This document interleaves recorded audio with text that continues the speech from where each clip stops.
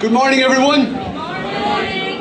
It's good to see you in again this morning. Nice buzz in the room. Great to see the brothers and sisters in Jesus. Great to undertake the wonderful discipline of going to church. Can I get an amen? Amen. It's a place where we get built up, where we're encouraged. We're encouraged to live the life God has called us to live. So it's a joy to be here. It's a joy to meet with people and get a hug and feel welcome to be part of God's community. Can I get a last amen? Okay. I'm going to talk to you about the resistance. I've been speaking about the resistance for the last couple of weeks. And the various forms that the resistance in your life takes. But you're saying, what is it resisting? This is what it's resisting. In whatever form it takes, the resistance is stopping you from living your life stopping you from becoming fully alive. That's what it is. It's stopping you from becoming fully alive. I've looked already at a couple of the things that we face in terms of the resistance that is stopping us from becoming fully alive and fully walking in what God planned and purposed for us and for our lives. I've already looked at a couple of them. But I liked what Thomas Aquinas, the early Christian writer, said. He said, the glory of God is man fully alive.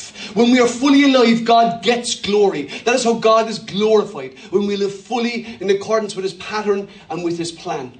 I was looking the last few weeks and I was talking about the trinity of evil that is arrayed against us. And they are the devil, the flesh and the world. Or the world, the flesh and the devil is probably the more familiar phrasing of it. And we were looking at how these different elements in our lives all resist us becoming fully alive, to walking fully in the presence and the power and the intentions and the purposes of God. Now, in a briefest of recaps, I talked last week about a guy called John Mark Comer. He's an American Christian writer and preacher and a pastor in America.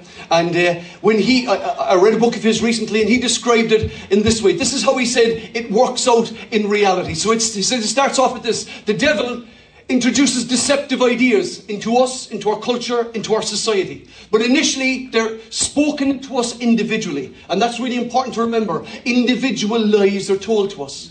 And then those desires, they play to the disordered desires that are at work inside us. Remember we talked about the flesh, the things, what I want to do is what I don't do, and what I don't want to do, that's what I end up doing. And we discovered that there's this battle, this tension, this tug of war that's going on within all of us, as the Bible calls it. The spirit and the flesh are at war within us. And then when those desires work their way out, they become normalized in a sinful world. And that's how he described the process by which the world, the flesh and the devil are arrayed against us. The theologian Thaddeus Williams said, and they are the anti-trinity of evil that is arrayed against us. So we believe, we sung about it just this morning, Father, Son and Holy Spirit. That is the Trinity that we believe, that is for us. God is for us. Amen. Amen. But this is the anti-trinity that is arrayed against us. It is stopping us connecting with God, stopping us walking in the full plans and the full purposes of God. And having spoken about the world and spoken about the flesh, today I want to talk about the devil. Now, the reason I want to talk about the devil is because this is really important for Christians to hear and see what it is that we are up against. However, when we talk about the devil, in a strange way, it has a diabolical effect on us. And I know I personally have felt it very much this week. I felt the pressure as I prepared this message this week. I knew that I was in a spiritual battle, and so I prayed. So I'm going to ask you, before we look at God's word this morning, would we pray together? Amen. So that God would be glorified in this place and the enemy would be thrown down in our minds, in our hearts and in our lives. Amen? Would you stand with me for a moment? And you can raise your hands to heaven if you wish. As we pray this morning, Father in heaven, we declare there is one God and Father and His Son Jesus Christ. There is one Holy Spirit, one church, one plan, one purpose of God for our lives. And we stand in that today, Lord. Today, Lord, we ask that the lies of the devil would be cast down in this place, Lord. Lord, that his plans and manipulations for the lives of people today will be cast down today. We pray that chains would be broken in our heads, in our hearts and on our hands. Lord Jesus, we pray today that the devil will receive no glory, but God will get all of the glory. We pray, dispel the darkness in Jesus' mighty name, and God's people say, Amen. Hallelujah. Hallelujah. Hallelujah. You know, some of you who've probably come in here this morning, you mightn't be familiar with the Christian faith. You mightn't be familiar with faith at all. And you might be scratching your head going, the devil? Really? These people believe that there's a devil? Well, you know what? Most people I've spoken to, in actual fact, everyone I've ever spoken to on this subject, has always agreed that there is such a thing as evil. But the Bible talks about that evil being personified in the devil himself. In the fantastic movie from 1995, The Usual Suspects, a brilliant movie about how this mysterious and invisible criminal boss called Kaiser Sose went about his business. There is a scene in it in which a guy called Roger Kint, who himself may turn out to be Kaiser Sose, it's all a bit of a mystery, he says this. He says, the greatest trick the devil ever pulled was convincing the world that he didn't exist. You see, if you go out on the street there and you talk to most people, they say, the devil, come on. What kind of nonsense is that? Oh, it's superstition. But the Bible is very clear. There is an enemy. It is personified in the devil. And in another way, what happens is the devil is quite happy when he's dismissed, or even if he's ridiculed. He loves the idea, this Dante-ish idea, that he has horns and a cloak with a high collar, and he has a kind of a tail with a point on the end of it, and he has cloven hoofs. He loves us thinking like that because he knows that that's nonsense. We dismiss the devil in that way. We think, he's just a bit of a character. He's funny. We go to quote devil to get a quote for our car insurance, for heaven's sake. We go and we have, it doesn't matter. The devil, he wants to be dismissed. He really appreciates it when he's dismissed. Here's what a certain writer said. He said, there are two equal and opposite errors into which our race, humans, can fall into about the devils. One is to disbelieve in their existence, and the other is to believe and to feel an excessive and unhealthy interest in them. They themselves are equally pleased by both errors. They're equally happy with if they're dismissed or if we're panicking in fear that there's a devil under the bed. They're quite happy. Absolutely brilliant. Too much focus or no focus. They're absolutely delighted. And those are the errors that we fall into. Now that's a quote by a certain Irish writer who shall remain nameless, because I was told that I can't say the words CS anymore. But he's the guy who wrote it, okay? Just for saying. But when we talk about the devil and dismissing the devil, there's such a panoply of ways in which the enemy works in the world, and the way he works in our lives. There's so many different ways. There's so much violence, so much plunder, so much violence, so much untruth. And the one thing that he deals in most above all else is lies. That's his main modus operandi in the world. That's the way he operates in the world, and that is through lies. Now, we could focus on many other things, everything from demon possession to spirits in the heavenly places, and all of that is true. It's all true and it's all substantial, but I can, given the limited amount of time I have, and given that we're speaking in the church, we have the opportunity to focus on just one thing, and that is what the devil does, and what's in his nature, and what's in his character. What's the nature of his game? As Mick Jagger of the Rolling Stones famously said. This is what Jesus said about the devil. And when are you listening? Here's what he said. He said, he was a murderer from the beginning, not holding to the truth, for there is no truth in him. When he lies, he speaks his native language, for he is a liar and the father of lies. That's what he does. He lies. He lies to you. He lies to me. He lies to our culture. He lies to the world. He lies about me. He lies about you. He lies about our culture. And if you look at the story of the story in the account in the book of Genesis, in Genesis chapter 3, in the garden, where the very first lies are told, and the first appearance of the serpent, or the devil as the serpent, is played out in Genesis chapter 3, we see the way that he operates is so subtle, by raising questions and telling lies. Here's Genesis chapter 3. It says that the serpent was the most cunning of all the animals in the garden that God had made, referring to the devil. And this is what it says. It says, one day, he asked the woman, did God really say, you must not eat the fruit from any of the trees in the garden? See it? Subtle. God didn't say that. And the woman knew that that's not what God said. Of course, she said, we may eat from the fruit of the trees in the garden. It's only the fruit from the tree in the middle of the garden that we are not allowed to eat. God said, you must not eat it or even touch it. If you do, you will die. So God places them in the garden. And everything is there to eat. Everything is beautiful. Everything is good. Everything is theirs. Except one thing. Don't eat from the tree in the middle of the garden.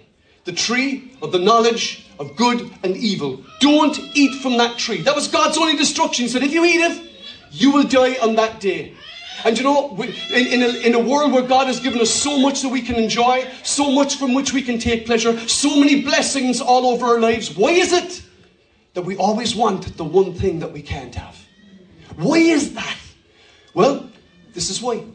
The devil tells the first lie. You won't die, the serpent said to the woman. You won't die. And to this day, the devil is telling the same lie. It's the lie that underlines all other lies. Have that crack cocaine, you won't die. Have that affair, you won't die. Have the 15th pint of stout, you won't die.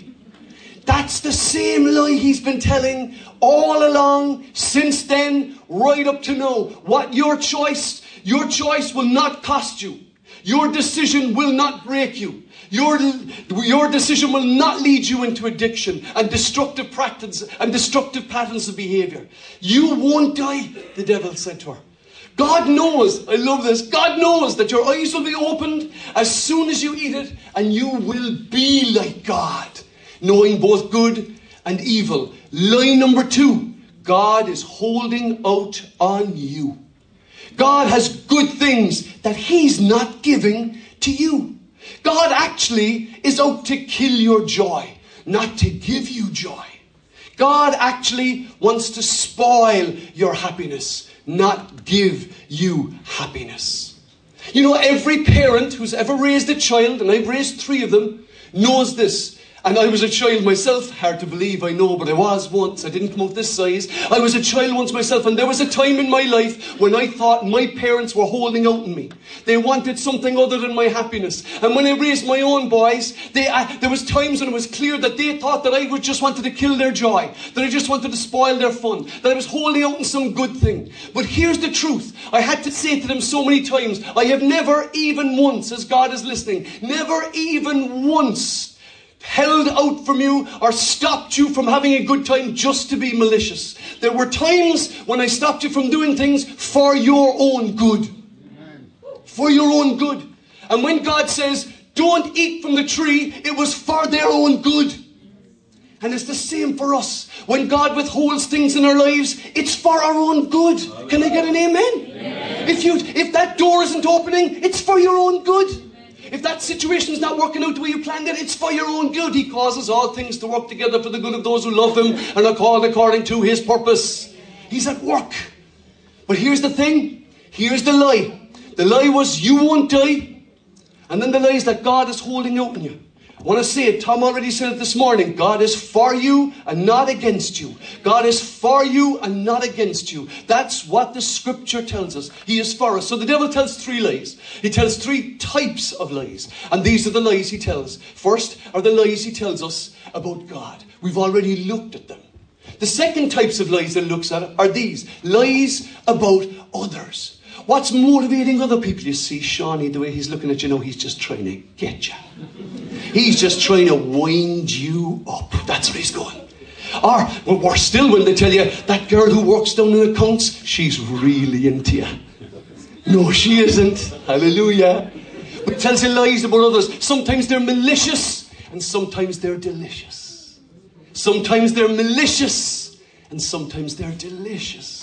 Tell me lies, tell me sweet little lies, tell me lies. Sometimes we want to hear those lies. You are so good looking, you are so charming, you are so good.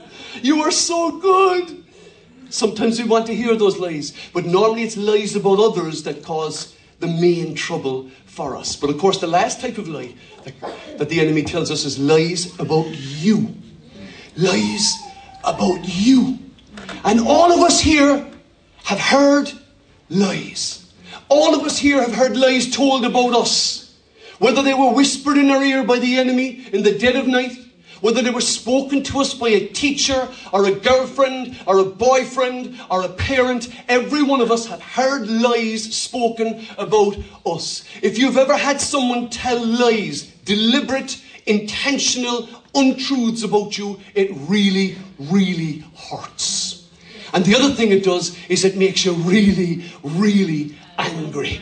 And I know because it's happened to me. When people tell lies about you, it's the worst kind. But it's the ones that the devil tells us about you. You're useless. You're no good. You're stupid. You've no power. You're weak. You're not strong. You're a failure. Those are the lies that begin to knock around inside in our heads. Doesn't matter what mouth they come from, they begin to move around in our heads and become an echo chamber in our lives. I gotta tell you this, I was going to say it in the early service, but another time. When I was a young boy, I was about 9 years of age, and we played a game called Spin the Bottle. Has anybody here ever played Spin the Bottle? Yeah? Spin the Bottle? Admit it, you played it. So, we were playing Spin the Bottle, and there was, a bunch of us kids. And there was one girl there, she was the heartthrob for all of us. She shall remain nameless. Let's call her Gronya, right? So I don't know if there's a Gronya here, my apologies. That wasn't her name. So we're playing Spin the Bottle, and it was turning, and what happens is you spin the bottle, and whoever the bottle points between, those two have to kiss. You're holding and you're praying, you're waiting for the bottle to come your way. Well, what happens to me, we're sitting there playing this game for half an hour, and then suddenly the bottle's spun and it turns and it's me and Gronya. And my heart starts to speed up. I'm getting a kiss, man. This is going to be good. And Gronya looks at me and she says, I'm not going to kiss that ugly foxy rat.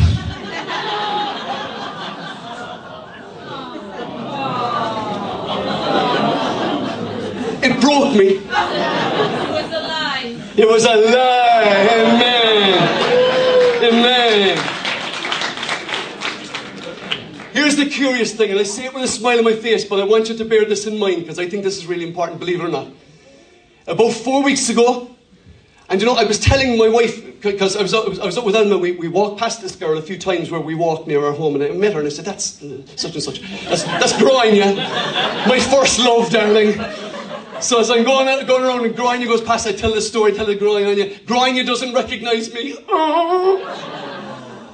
4 weeks ago I heard that Gronya is dead.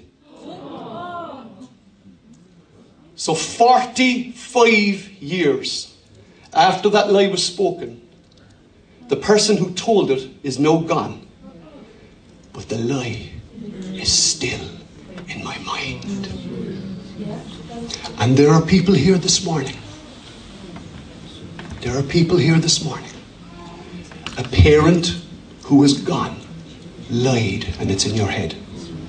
A teacher who lied about you is dead, but it's still in your head. And you're still reinforcing that lie. I'm stupid. I'm useless. I'm lazy. I'm weak. I'm ugly. I have no worth. We break that lie in Jesus' name. Don't let the dead speak to the living. Can I get an amen? Don't let the dead tongue speak lies into your life and into your mind. I declare it in Jesus' name. I'm going to pray about that maybe a little bit later. Here's a guy, some of you will recognize him. His name is Joseph Goebbels. Joseph Goebbels was the Minister for Propaganda for the Reich government from 1933 to 1945. And he was known as the most intelligent propagandist who ever lived. And here's what he said. He said, repeat a lie often enough and it becomes the truth. And he's not saying something mysterious. He's not saying something that's kind of mystical and magical. What he's saying is the reality that when we repeat a lie often enough, it becomes our reality. If I tell myself I'm stupid often enough, do you know what I'm going to become? Stupid. If I tell myself often enough that I'm too weak, do you know what I'm going to get? Weaker. If I tell myself that I'm useless all the time, you know what I'm going to become to anyone? Useless. If you repeat the devil's lie, it'll become your reality. if you repeat the lies of others, if you repeat the lies that you're told and you continue to repeat them, you become shaped. Remember we talked about it last week? Don't conform to the pattern of this world, but be transformed by the renewing of your mind. See God's truth, apply God's truth, believe God's truth, live God's truth. That's how we overturn the lies and resist the lies of the devil. What are you going to choose to do today? Are you going to believe a lie that was spoken over your life? Are you going to believe a lie that was spoken about you? And the curious thing about lies is this. Lies and the devil's lies, and I won't stay on this for too long, they always appeal to our feelings and our desires. They very rarely appeal to actual facts. Very rarely. Because feelings and desires are the field in which he works. Because feelings are fake and desires are liars. I just had to have that girl, baby. It didn't mean anything. Oh yeah? I just had to have that Barrett shot that I couldn't resist it. It's just a feeling. It's just a lie. Don't fall for it. Feelings are fake and desires are liars. No, some feelings are really important. I feel I love my wife and that's really important. And thankfully she feels like she loves me. Hallelujah. But not only that, but she lives it out. It's the reality in her life.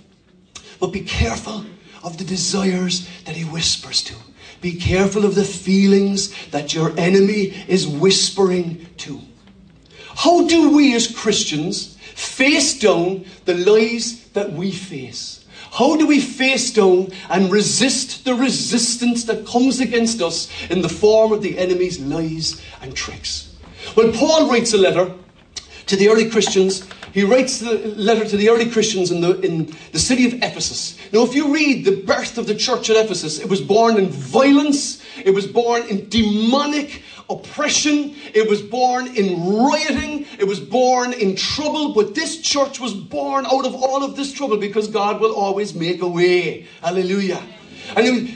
So he's writing later on in his life, he's writing to the Christians in Ephesus, and what he tells them, you're very familiar with it if you're familiar with the Bible at all. It's in in Ephesians chapter 6. He writes this, you'll be familiar with this, known as the whole armour of God. Now, I don't want to go into the detail of it because it's been gone into a million times, and I've gone into it a few times, but I do want to read the scriptures so that we can be built up and edified by what God says. Amen? So here's what Paul writes to the church at Ephesus. This means war. He says this. Finally, be strong in the Lord and his mighty power. Could I get an amen? Amen? Be strong. Put on the full armour of God so that you can take your stand against the devil's schemes. For our struggle is not against flesh and blood. It's not against your neighbour. It's not against your teacher. It's not against Gronya. It's not against flesh and blood. It's not against the fellow who cut you off in traffic, or the person who forgot you this Christmas, or the person who never said happy birthday, or never texted you a thanks. Your struggle is not against them, but against rulers, against authorities, against the powers of this dark world, and against the spiritual forces of evil in the heavenly realms. Therefore, put on the full armour of God, so that when the day of evil comes, you may be able to stand your ground. And after you've done everything to stand, stand firm then with the belt of truth buckled around your waist, with the breastplate of righteousness in place, and with your feet fitted with the readiness that comes from the gospel of peace. In addition to all of this, take up the shield of faith with which you can extinguish the flaming arrows of the evil one. And take the helmet of salvation and the sword of the Spirit, which is the word of God. And then he tops it off really importantly, and he says, and pray in the Spirit the odd time. Pray in the Spirit when you feel like it. All the time. Pray in the Spirit on all occasions with all kinds of prayers and requests. With this in mind, be alert and always keep on praying for all the Lord's people. They're in the same battle as you. They need the prayers just as much as you need the prayers. And this is his description for how we are going to fight this battle against spiritual forces that are arrayed against us. And so what I want to do is just pull them very, very quickly together in just a moment. Just pull them through and start off with this one. So he tells them to put on this armour. And the first thing in the armour that he tells them to do is he tells them to tell the truth. Tell the truth. The belt of truth around your waist is about telling the truth. Because you know what happens if you don't wear a belt? Your pants is going to fall down. You'll be caught with your pants down if you tell lies. Are you with me? Just a quick question. Has anybody here ever told a lie? Just curious, I'm putting my hand up. Anybody here ever told a lie? So, that's interesting. About 75% of us have told a lie and admitting it. And the good news is that the other 25% who didn't put up their hand have just told a lie, so we're all telling lies.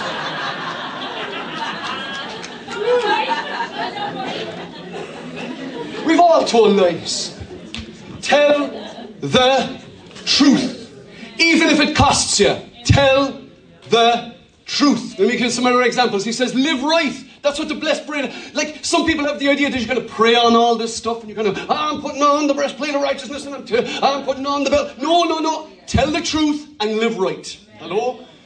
Stand strong. Don't be a weakling carried away by the next problem. You go, I don't know, can I follow the Lord at all? He says, stand strong in the gospel with the readiness that comes from the gospel. That God has a purpose and a plan. We'll have protective faith. Lift up faith in the face of trials and circumstances and of doubts and of distractions and of lies. Have protective faith. And then he says, very importantly, know and speak God's word. And I actually have these in slightly wrong order. He says, guard your thinking, wear the helmet of salvation, which means literally guard the way that you think. But I like the way he opens it with tell the truth. And then the last he says, know and speak God's word, which is the truth.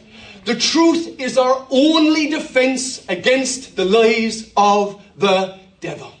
It's our only defense against the lies of the devil. And here he has these really practical, simple things that we should just live out our lives. But in the middle of it all, he says this. He says, pray. Pray. On all occasions, he says. Always pray. Somebody said to me, what should I pray about? I said, pray about everything. It doesn't matter. And the other thing to remember this is, if you are praying, you're already praying right. Don't worry about, I don't know, is this the right way to do it? Doesn't matter. Just pray. Speak out. Have the conversation. Tell God what you need and listen to what he has to say to you. It's that simple. That's what prayer is. But this I will warn you about. Don't wait until you feel like praying.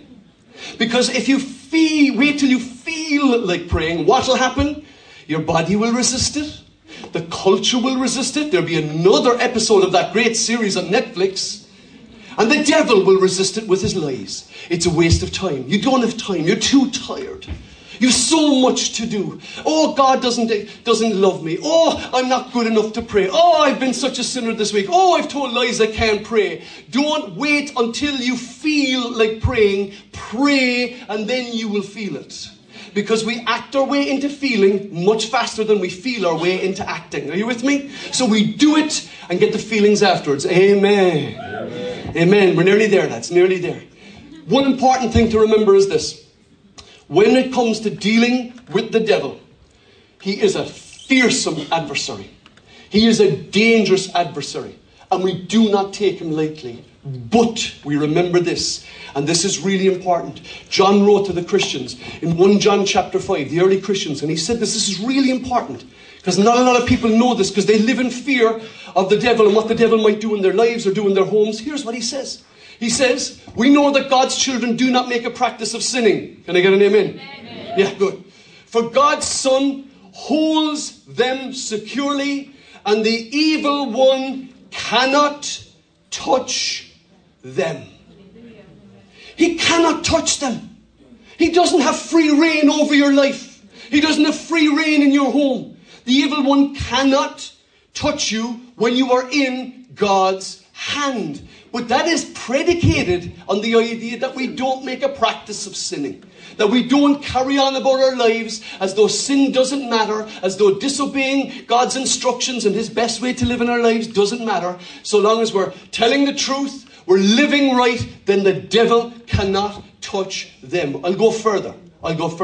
Jesus said to the apostles when he was sending them out, this is what he told them. He said, the devil is under your feet. This is what he said. He said, I have given you authority to trample on snakes and scorpions. No, he's not talking about actual snakes and actual scorpions. And to overcome all the power of the enemy. What will harm you? Nothing will harm you. When you're standing and walking in Jesus' name, when you're standing and walking in God's purposes and God's plans, nothing can harm you. Can I get an amen? Can I get an amen? And we're going to walk with our heads held high and our shoulders back and say, God is for me, not against me. Let me finish off with these verses from Romans. Sorry, we're nearly there. And this is important. This is what Paul writes, the very last verse of the book of Romans. Romans chapter 16. He says, I want you to be wise about what is good. Wise about what is good, but innocent about what is evil. In the way that you live, be wise about what's good, but be innocent about what is evil. And then he says this. The God of peace will soon crush Satan under your feet. Hallelujah. He will soon crush Satan under your feet if you're wise about what is good and innocent about what is evil. Now, let me point this out, because I think, again, it's one of those misunderstandings about the scripture. People go, but hang on a minute.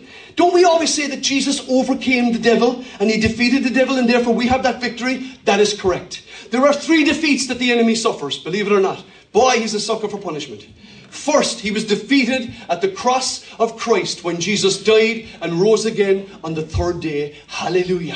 He was defeated. His energy and his power was taken. He had no more power over Jesus, and he lost the power of death because Jesus took it by rising from the dead. The second defeat that he suffers is the defeat that he suffers when we believe God's truth and walk in God's ways. That is the second defeat that the enemy suffers. We defeat him by living right, by speaking the truth, by praying, by seeking God and being in his presence. That is the other way we defeat. And of course, thirdly, in the book of Revelation, you read about the final vanquishing defeat of the enemy when he's cast into the pit of fire. Revelation chapter 20. You can see it. He's cast in and he's cast down forever and ever and ever and ever and ever. And in the meantime, he can do you no harm so long as you stay close to God. Can I get an amen? Can I get an amen? But if you walk away from God, shin scale ella. That's a different story.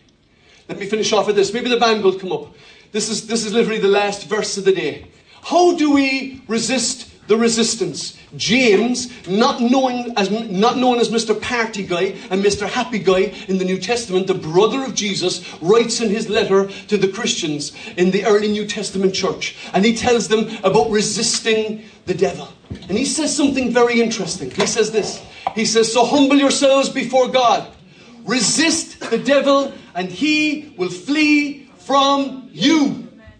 We're told to flee temptation, but to resist the devil. We're told to run away from temptation, but to resist the devil. Why? Because the devil has no power over you other than the power that you give him. By listening to his lies and walking in his ways. That's the only way that you give him power. By entertaining him and letting his thinking become your thinking. But if you resist him, you say, no, I'm standing in what God has said about my life, about my future, about my situation. In that, we resist him. No, he's going to go away. He's going to come back again. Don't worry, he'll find some other route in. But even then, again, we just resist because he has no power of his own over the life of the Christian other than the power we give him. And that is how we resist the resistance of the devil against us. But most importantly, he says this, come close to God and God will come close to you. And when you're close to God, the devil is not in sight, brothers and sisters. When you come close to God, the enemy flees. He goes away because he doesn't hang around where the light is. Now, for some of you here this morning, I know that when I was talking about the lies that you've heard and that are spoken and are echoing around in your mind, I know that for you it is a reality. Even now you may have had lies spoken about you. This might be a very live situation for you. Or maybe in your life from many years ago, like me, 45 years ago, somebody spoke a lie that still bounces around in my head and I can quote it verbatim. Maybe today we're going to say, Lord, we accept your truth over the enemy's lies.